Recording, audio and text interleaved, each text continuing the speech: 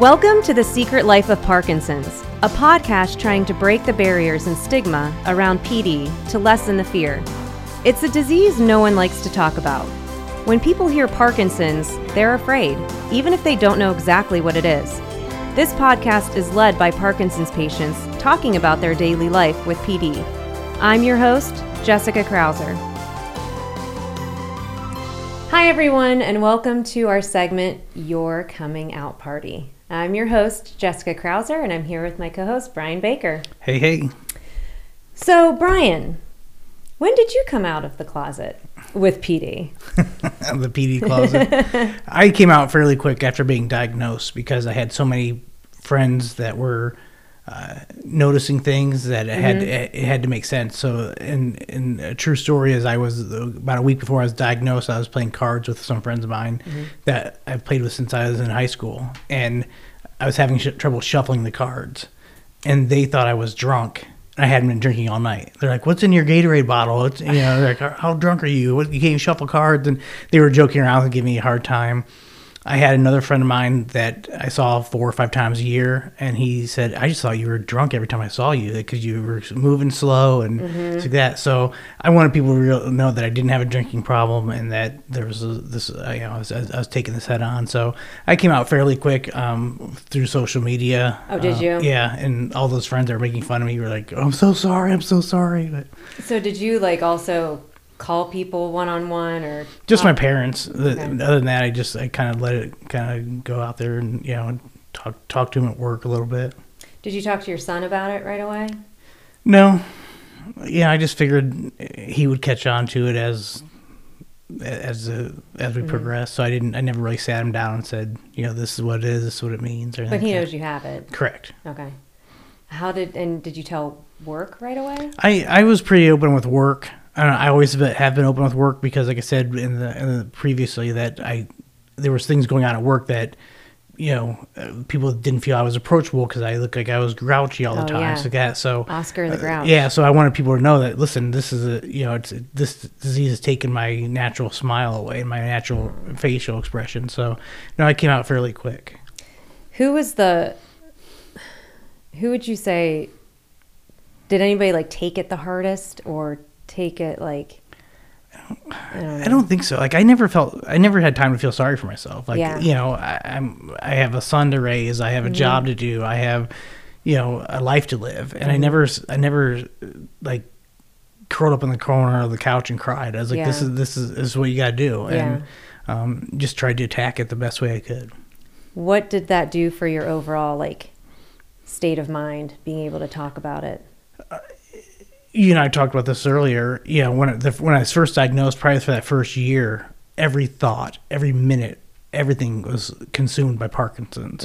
What am I going to do? How am I going to do this? What am I going to do that? And literally, I just woke up one morning. I was like, I'm not living today because I'm worried about tomorrow or this disease. And I had to just push it off to the side and say, I have this. And I can't let it control me. So there's that piece of it. Do you have siblings? I do. How many? I have 3. Okay. Did they did you talk to them about it? No. Like I said, I just. So you had your coming out, but you let it kind of happen on its own. Yeah, I just kind of threw it out there, and whoever called and talked about it, we talked about it. But do you talk about it with your family?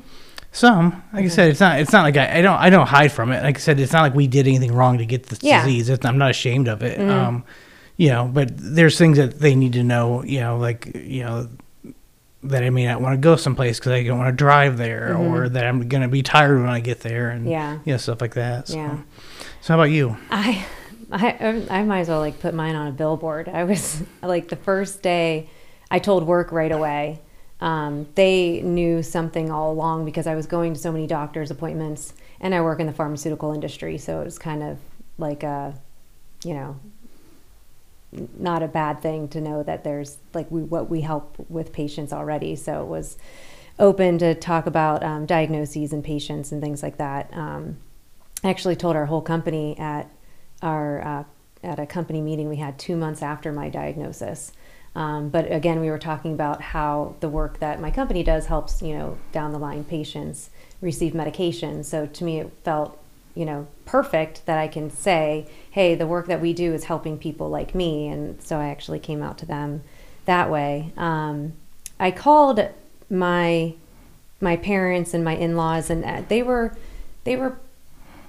pretty distraught at first, just because not everybody noticed the symptoms that I had right away. Like my mom did, and so I I was telling her about it along the way. She had a little bit of a rough time with it. We went on a trip shortly after my diagnosis, and just I think in true motherly fashion, they just want their child to be okay and be able to help them if they can. But then again, once the education and we learned about it, that made things better. When it came to my friends and like neighbors, I called my best friend from home, and I told her about it. But then I said, I'm like, I can't have this conversation, so many different times. So like I have a core group of girlfriends from high school that I'm still very close with. I have a core group from college that I'm still very close with. And so I'm like, I'm going to send a text message. So it's like, I texted them about my diagnosis, and I told them, I'm like, I'm sorry that I'm not like talking about it with you. But after a while, I felt like Debbie Downer, like, wah, wah, like, guess what's wrong with me? And it's like, I didn't want it to be that way.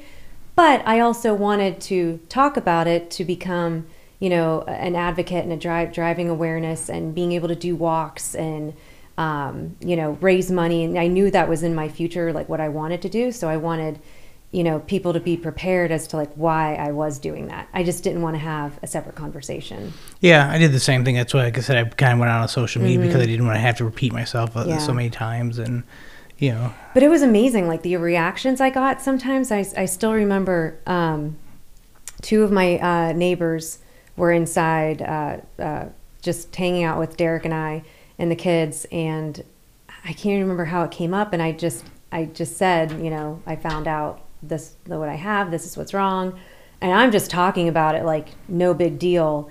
And they both like started tearing up and crying. And I'm like, what's wrong? And they're like, how can you just say it and you're fine and this and that? I'm like, because I am. Like, it's still me. Like, yes, things are going to be different, but they were just shocked at how open I guess I was. Yeah. I have found that same thing. I'm very open, but there's a lot of people that aren't. And it's a very, you have to do what you want to do and what's best for you in this area. Mm-hmm. Like I said, I'm very social. I'm very outgoing, or used to be, I guess. And so, so telling people that and having people realize that I'm not drunk, or that's why I'm having trouble shuffling cards and stuff like that. And my friends, they all they just make fun of me now. It's just an ongoing joke. We just laugh about it.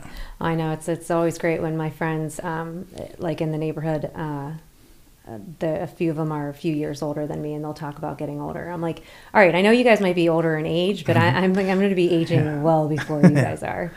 Did I ever tell you the story of how I told the twins? So I know a lot of people, like you said, they don't want to talk to their grandkids about it. They don't want to maybe talk to their kids about it yet, depending upon how old they are. And to me, everything, it's all relevant based on how you deliver the information. So I didn't do it right away because Derek was, very hesitant on getting them involved. So I think we waited just a few months, and I told him, like, I'm going to talk to them. I don't want you near me because I don't want it to be like, sit down, Mom. This is what's going on with Mom. It's like I didn't want to make it that tone. So they were having breakfast one morning, and they're like 9 years old, and they're sitting at the table. I was like, so guys, I'm like, I have, some actually good news. I'm like, I went to the doctor and they found out why I've been shaking. And they're like, no way. They're like, are they able to fix it? And I'm like, well, like, not really. I was like, I can take medicine. It'll help me, but I'll have it the rest of my life. And they're like, okay. And I told them what it was called, and they're like, okay. And they're like, can you pass me a banana? They're just still like going on about their day. And I was like, but the good thing is, I was like, how I've been having trouble with my foot and my leg. I'm like, it's all connected. And they're like, oh, that's great. And they like could have cared less, but I think it was the way I was delivering it. We didn't talk about how it's degenerative, like over time, like, as they grow older, we'll continue to have more conversations. But my son actually compared it to, how he has acid reflux. He's like, oh, so it's kind of like how I have acid reflux. Like, it really won't go away the rest of my life. He's like, it'll always be there, and I just have to take some Tums for it. I'm like, yeah, it's kind of like that. Yeah, Z-Pack. Yeah. So, but it was, to me, it felt very good coming out, especially to the kids, just because, you live with them. Yeah. And I felt like I was living a lie, not talking about it, because they can visibly see stuff or hear me talk about things. And I didn't want them to be afraid.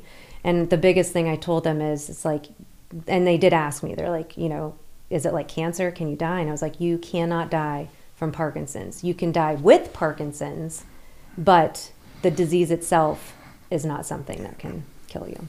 So, in our last 30 seconds, I'd like to leave you with this. Whatever your decision is, always, always do what's best for you. Not everyone is open about situations in their life, but with this degenerative disease, rarely does it affect just you. Those in your life will recognize the changes if they don't already. Be open and communicate. Stick to the facts and educate them. Be specific on how they can help or not help. If anything, sharing your PD diagnosis might get you to meet other cool PD patients like us. Then you can share similar stories and potentially educate each other on things the other wasn't aware of. So talk, be bold, be open, and have your coming out party. The Secret Life of Parkinson's is produced by Melissa Carlson and Steve Bradenberg. To contact us, send an email to info@5k4jk.org.